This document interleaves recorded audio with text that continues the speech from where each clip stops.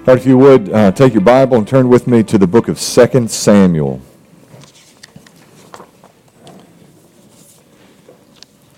You have an outline that's fairly thorough.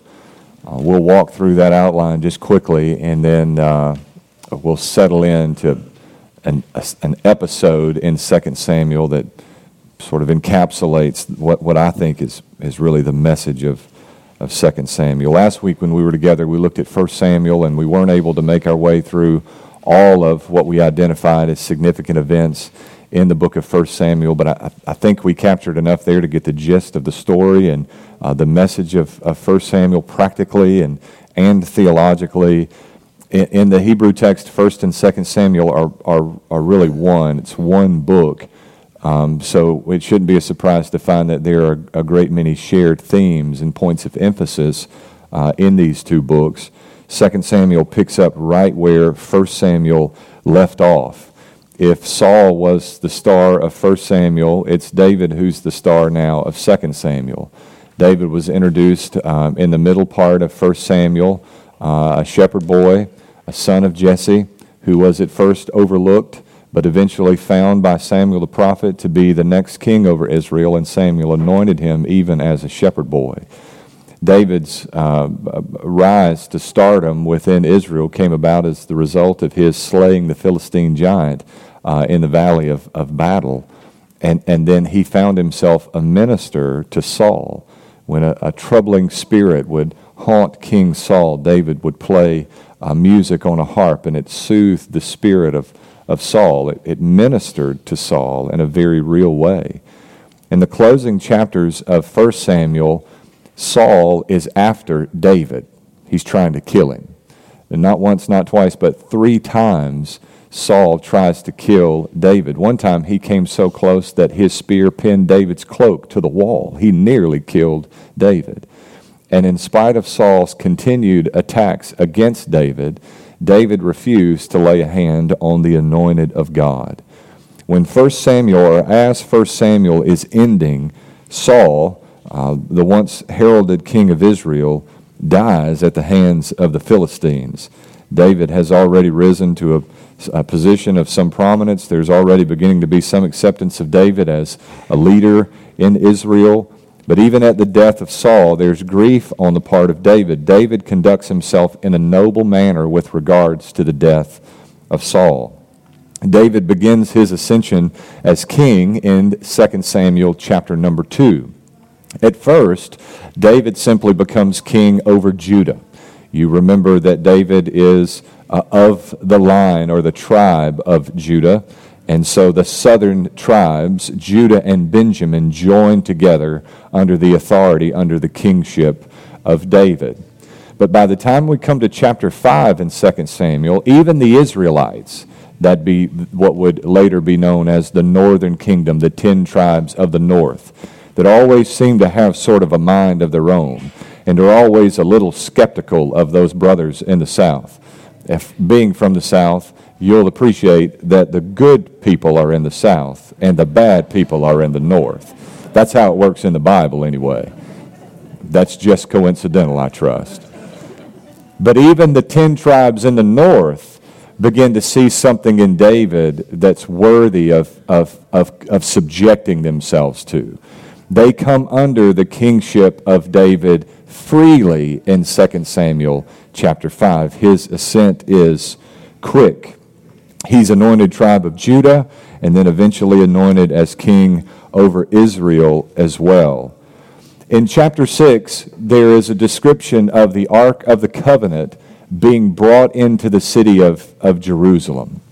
David eventually captures the city of Jerusalem. The Jebusites are thrown out, and the city of Jerusalem is established as the holy city. The city where God would manifest his presence. The city that would eventually be home to the temple of God. The capital city of the nation of Israel would be, from the days of David forward, the city of Jerusalem. There is that frightening story of the ark coming down toward Jerusalem, and the oxen stumbles, and Uzzah reaches to put forth his hand to prevent the ark from falling, presumably. And the fierce holiness of God present there at the ark, strikes Uzzah down. He dies. In the next passage, the ark is housed in the home of someone who happened to live nearby, but who was a righteous man. And the residents of that home were blessed as a result of the ark's presence there in the house. Within just a few verses, you see the severe righteousness of God and the tremendous capacity for God to be a blessing to those in proximity to his presence. It is both a blessed thing and a deeply frightening thing to draw near to a holy, holy, holy God. Eventually, the ark makes its way down to the city of Jerusalem. You may remember the scene as the ark comes into the city. David dances around. And in the process of dancing around, he appears to have exposed himself in some way. And Saul's daughter, Michal, who was given to David as a wife, not the one he wanted, but the one he got, criticized David for his behavior. And David said, I'll behave even in more undignified ways than this in the worship of my God. Michal, the wife of David, is something of a thorn for David for the rest of his days. David danced and Michal was indignant, but the ark of God made its way to the city of Jerusalem. And then in the first of two passages, we have to look a little bit at this passage in 2 Samuel chapter 7. God makes a covenant with David. This is a turning point in Old Testament history. In the beginning of chapter 7, look there with me, let's read a few verses here. The Bible says, when the king had settled into his palace, and the Lord had given him rest on every side from all his enemies, the king said to Nathan the prophet, Look, I'm living in a cedar house while the ark of God sits inside tent curtains. So Nathan told the king, Go and do all that's on your heart, for the Lord is with you. But that night the word of the Lord came to Nathan, Go to my servant David and say, This is what the Lord says. Are you to build a house for me to live in? From the time I brought the Israelites out of Egypt until today, I've not lived in a house. Instead, I have been moving around with a tent as my dwelling. In all my journeys with all the Israelites, have I ever asked anyone among the tribes of Israel, whom I commanded to shepherd my people Israel, Why haven't you built me a house of cedar? Now this is what you're to say to my servant David. This is what the Lord of hosts says. I took you from the pasture, from following the sheep, to be a ruler over my people Israel.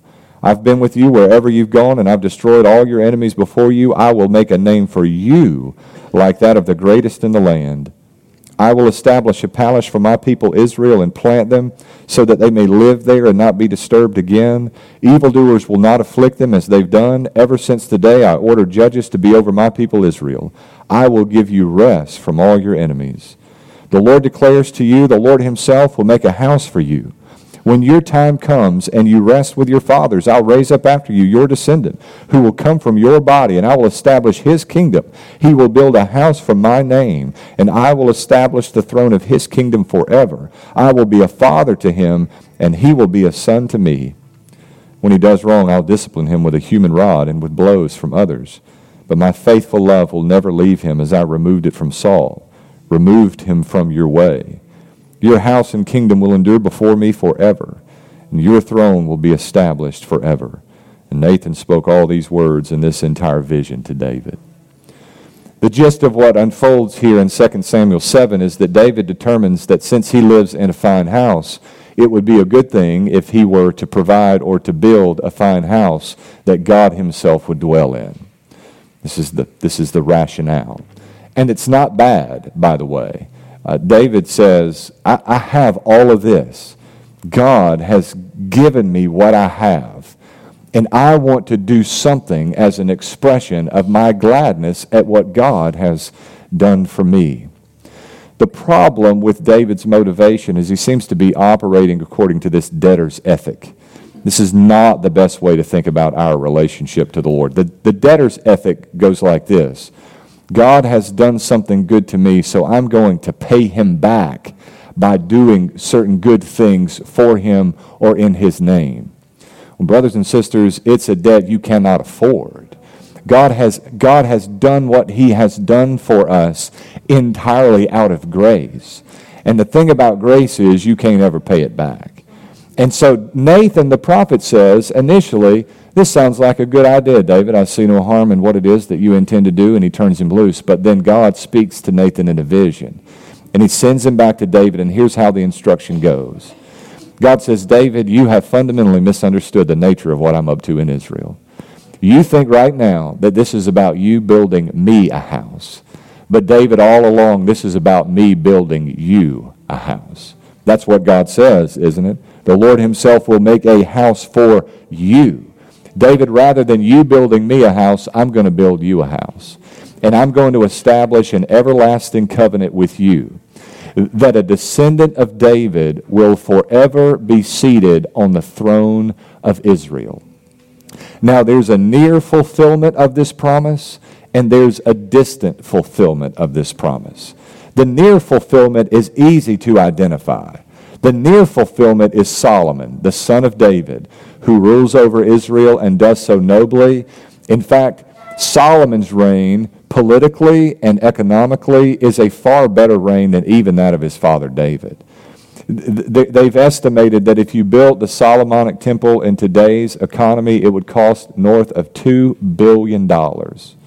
The boundaries of Israel's nation were greater during the reign of Solomon than they were ever before, or than they ever have been since. Israel was an international power under the rule of Solomon, the son of David. And from that point forward until the fall of Judah, the exile of Judah into Babylon, there was a son of David on the throne of Israel. But there's a distant fulfillment of this promise as well. This is known as the Davidic covenant. In Deuteronomy chapter 17, the nation of Israel learned that it needed a king. If it didn't learn the lesson well in Deuteronomy 17, when this king is described for them, the kind of king that they needed as a people, it was stressed in the book of Judges in a period of time the Bible describes as a time when there was no king in Israel and every man did what was right in his own eyes. By the time you get to David's day, everyone in Israel knows the desperate need for a king, but they know they need a certain kind of king. They need the kind of king described in Deuteronomy 17 who serves not out of self-interest but of sacrifice, with a real concern for the law of God and the glory of God that dwells in the midst of the people of God, the nation of Israel. Now, Israel understands that 2 Samuel 7, at this interval in their history, that they need a king in the line of David, that models his leadership after the pattern established in Deuteronomy chapter 17. But by the time you come to the book of Isaiah, Isaiah chapters 7 through 12, it's known as the book of Emmanuel. God reveals something further about the nature of this king in the line of David, this king who serves according to the dictates of Deuteronomy 17. In Isaiah 7 through 12, it is revealed for the people of Israel that this king is really more than a king. He's not just to be the son of David. He is to be the Son of God. And it's spelled out in Isaiah 7 explicitly. He is the Prince of Peace. He is the everlasting Father. He is God. And then we turn our Bibles to Matthew chapter 1. And we find that Mary has conceived of the Holy Spirit. And the child in her womb is Emmanuel, God with us. And Matthew says, it's just as Isaiah 7:14 said it would be, behold, the virgin is with child. And God sent forth just the kind of king we needed. A king who serves not of self-interest, but out of sacrifice and the concern for the well-being of his people, who meets every biblical standard. A king in the line of David. A king who rules everlastingly on the throne of Israel and of Judah. This is a major turning point in Israel's history as it becomes clear that what we need is not just a king and not just a good king. We need a good king who is of the line of the tribe of Judah.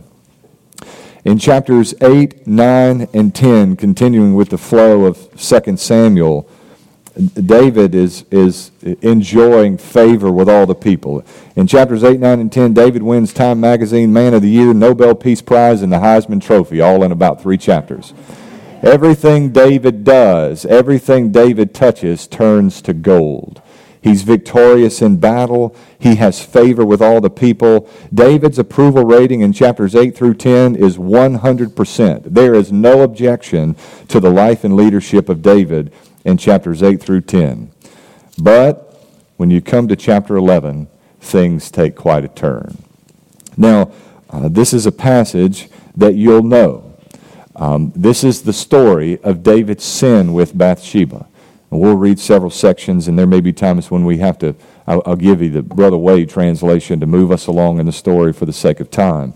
But I want us to look at where David goes astray in chapters 11 and 12, where God restores him in chapter 12, and in the subtle way that David sins yet again in chapter 13, the sin that I think really sets David's life on a downward course for the rest of his kingship. In chapter 11, verse 1, the Bible says, in the spring, when kings march out to war, David sent Joab with his officers and all Israel.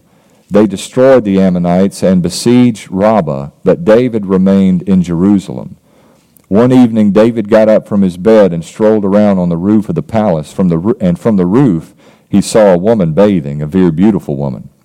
So David sent someone to inquire about her, and he reported, "This is Bathsheba, daughter of Eliam and wife of Uriah the Hittite." And when David sent messengers to get her, and when she came to him, he slept with her. She had just been purifying herself from her uncleanness, and afterward she returned home. The woman conceived and sent word to inform David, "I am pregnant." Now let's pause and consider what we've read.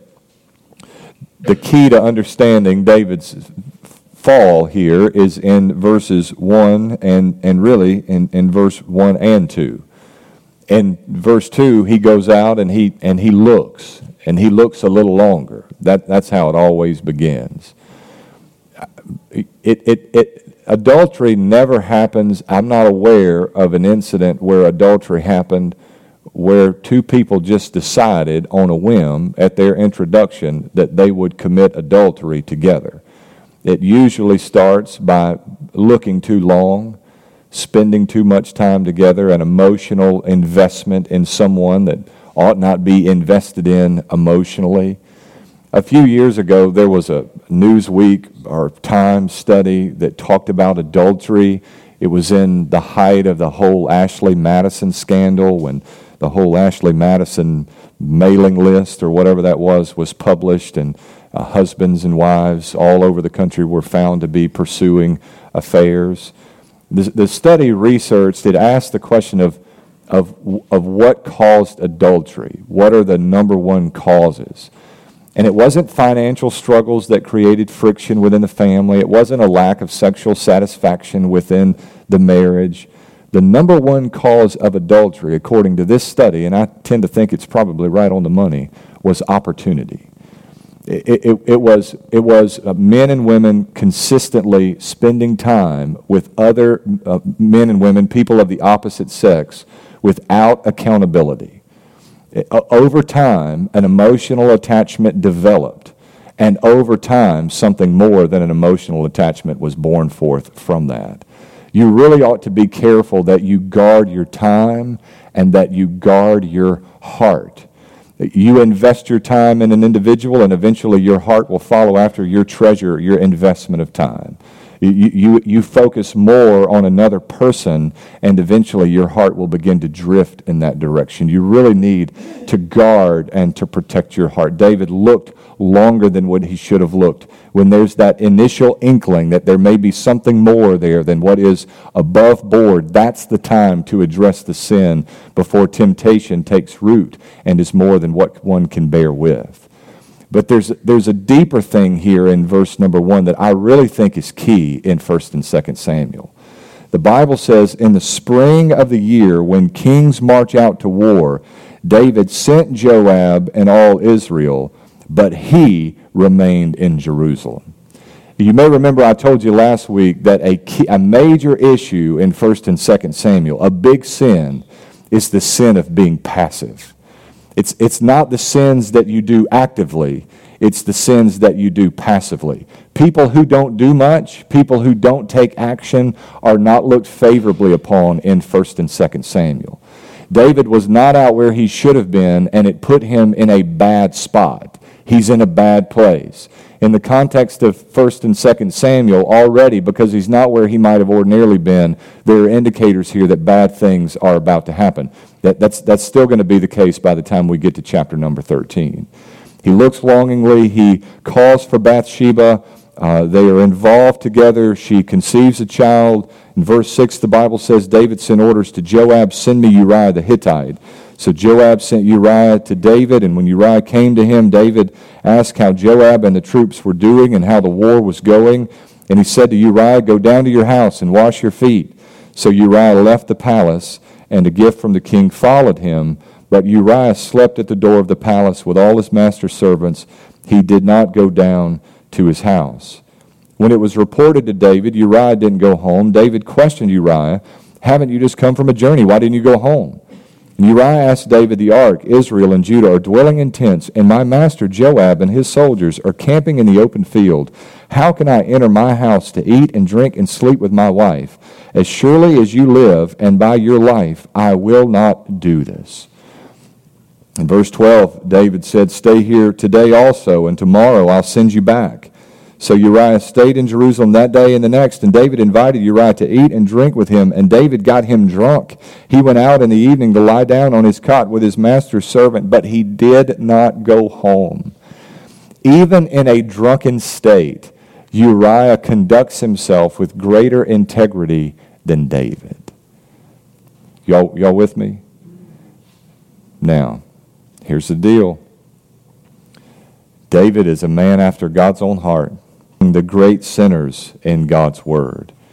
And yet he's a man who holds a special place in the heart of God. There's this remarkable paradox here. It's almost unexplainable. I don't know how we really wrestle with this and reconcile those two things, but I know that it ought to serve as a caution to us. That here is a man after God's heart in a place he shouldn't have been, behaving in a way he shouldn't have been behaving, finds himself really circling the moral drain. David makes a series of decisions here that are seemingly completely out of character for him. Later in chapter 11, he's involved in a conspiracy to have Uriah killed. He sends him to the front lines under impossible circumstances, and Uriah is killed. He's lied, he's deceived, he's committed the act of adultery. David has behaved in the most unbecoming of ways. And I think there's a little bit of a warning in what David experiences in chapters 8, 9, and 10 when he won Time Magazine Man of the Year and the Heisman Trophy and the Nobel Prize. Sometimes success will set you up for that. Everything's going swimmingly. Everyone's telling you how great you are, how wonderful you are, especially in a spiritual context. And I'm telling you, it's a dangerous, dangerous place to be. There's a lot more that I want you to know that your visible public acts of obedience do not cancel out your private acts of indiscretion. That in the economy of God, you will reap as you sow, even when only God knows what you've done. I'm hesitant to share this because I'm afraid that it will be as discouraging to you as it is to me. But I'm going to tell you what the real world looks like. As a young pastor and leaders, you see people that, everybody needs heroes. And I would, in our day and age, I would advise you to find dead heroes because they won't disappoint you. They've done all they're going to do, But you see people who lead and you want to emulate what they do and pattern your life after them. And in a few cases, you eventually get a chance to really walk with them and to see them up close and personal, not just on television or social media. And what I have found in a heartbreaking way, that even in the ministry, is that many times they're not what you think they are. And I just pray that no matter what God is pleased to do with me or without me, that when my race is run, I'll be able to say with integrity that I have fought the good fight and finished the race well. And I say that to say again that your public acts of obedience do not cancel out your private indiscretion. That what is whispered in the dark will one day be shouted from the rooftop. Your sin will always, always, always find you out. That's a fact. It's an inescapable reality of who we are as God's people. You know what happens? At least I think you know what happens.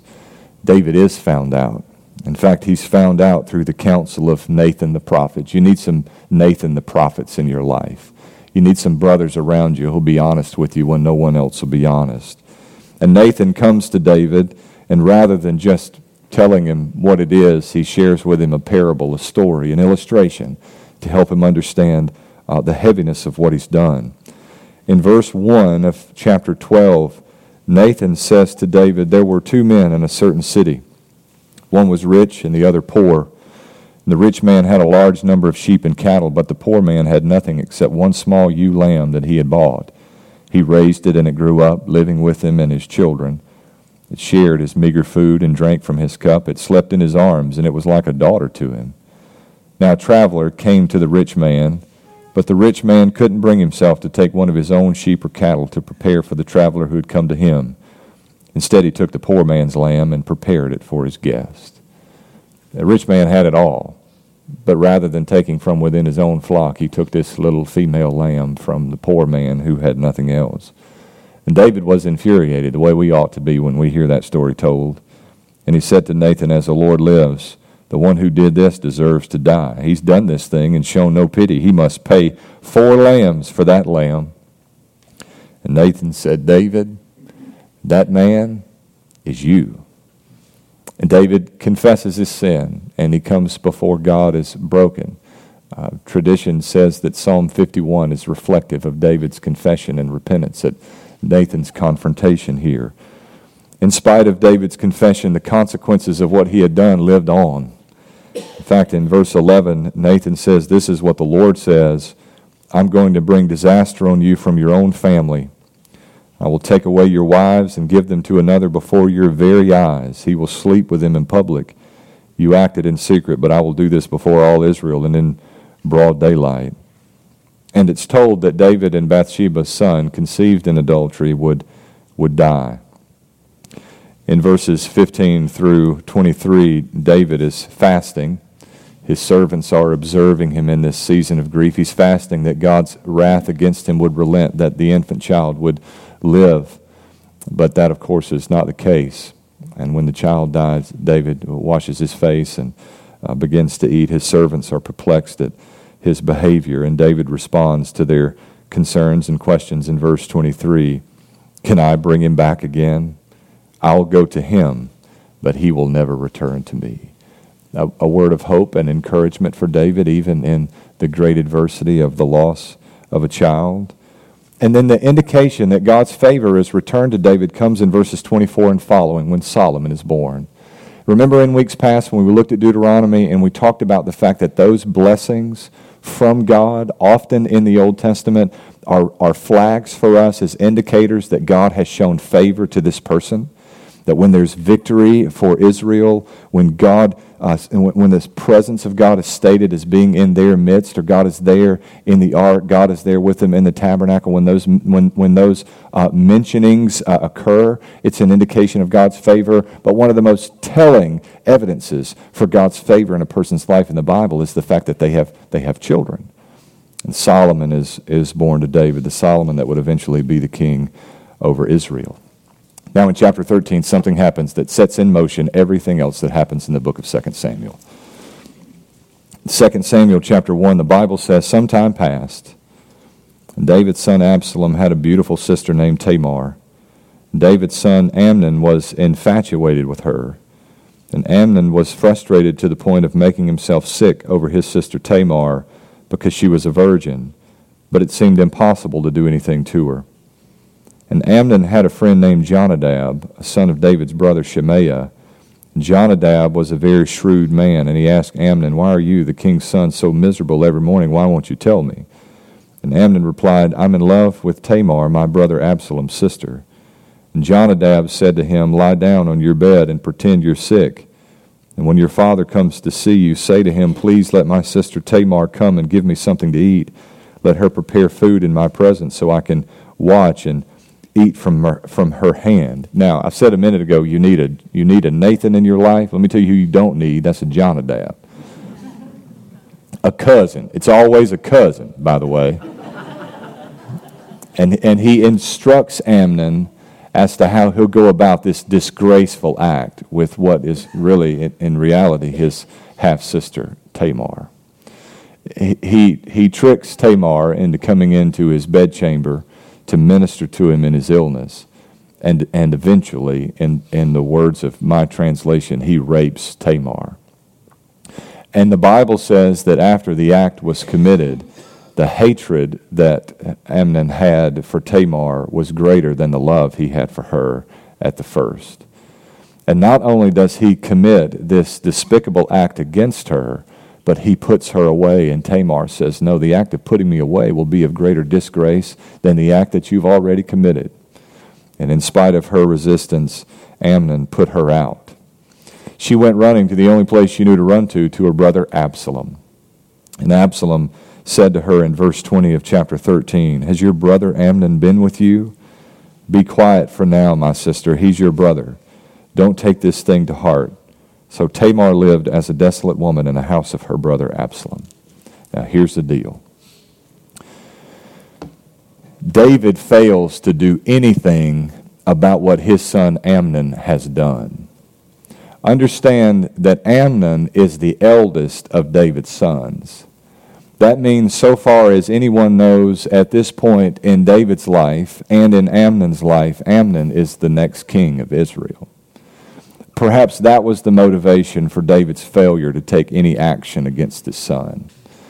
I've searched Old Testament law and tried to put together what the penalty might have been for Amnon, how David might have acted given his direct kinship to Amnon and to Tamar. And I don't know that I necessarily have good, clear answers as to how he should have proceeded in this case. But one thing is for sure, something should have been done. And the fact that David did nothing about the assault of his daughter Absalom's sister created bitterness in the heart of Absalom. And eventually a plot was put together that had Absalom kill Amnon, his half-brother, the eldest son of David. And eventually that bitterness festered and festered and festered in the heart of Absalom until he established a political coup against his father David. He would go out, and you know who he went to? He went to the Israelites. He went to the 10 tribes of the north. He didn't go to the tribe of Judah and the tribe of Benjamin, where David had favor without end. He went to those people who were on the fence. And he said, if I were king in Israel, things would be much better for the people of the 10 northern tribes. Eventually, he won their heart.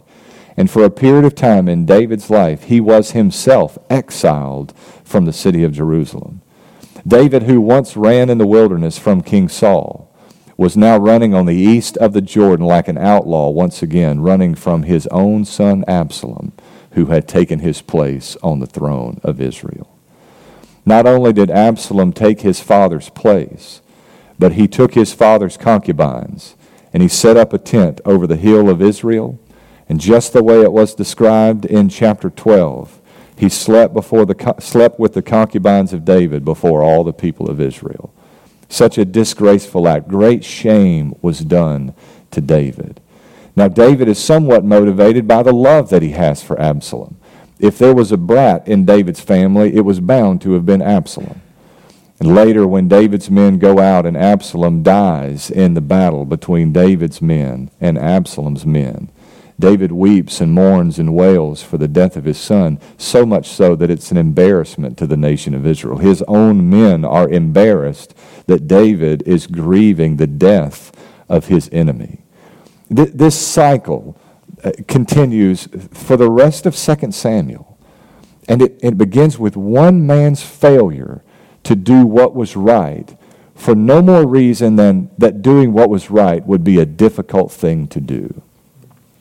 Sometimes, in my estimation personally, maybe I'm wrong, sometimes the worst, the nastiest sins are not those committed by what we do, but what we don't do. So sometimes what we fail to do can create more of a mess than the things we actively, physically participate in doing. Now, it would have been hard. It would have been challenging. Can you imagine being in David's place? This would have caused a rift in the family. There would have been upheaval. If David had imprisoned or executed his son, it would have been on the Israelite National Enquirer. But something should have been done. Something should have been done. Be careful, brothers and sisters, that you guard your heart, not just against what we call the sins of commission, but against the sins of omission as well. In David's life, we see both the dark sins of omission, the injustice and indifference, as well as the brighter sins of commission, adultery, covetousness, and murder. But I suppose in an unexpected way, in a surprising way, we see the grace of God to take somebody like David, in spite of all of the advantages that he enjoyed, a mess himself, and to do something great. The old preachers used to say, aren't you glad that God strikes straight licks with crooked sticks? I know that I am.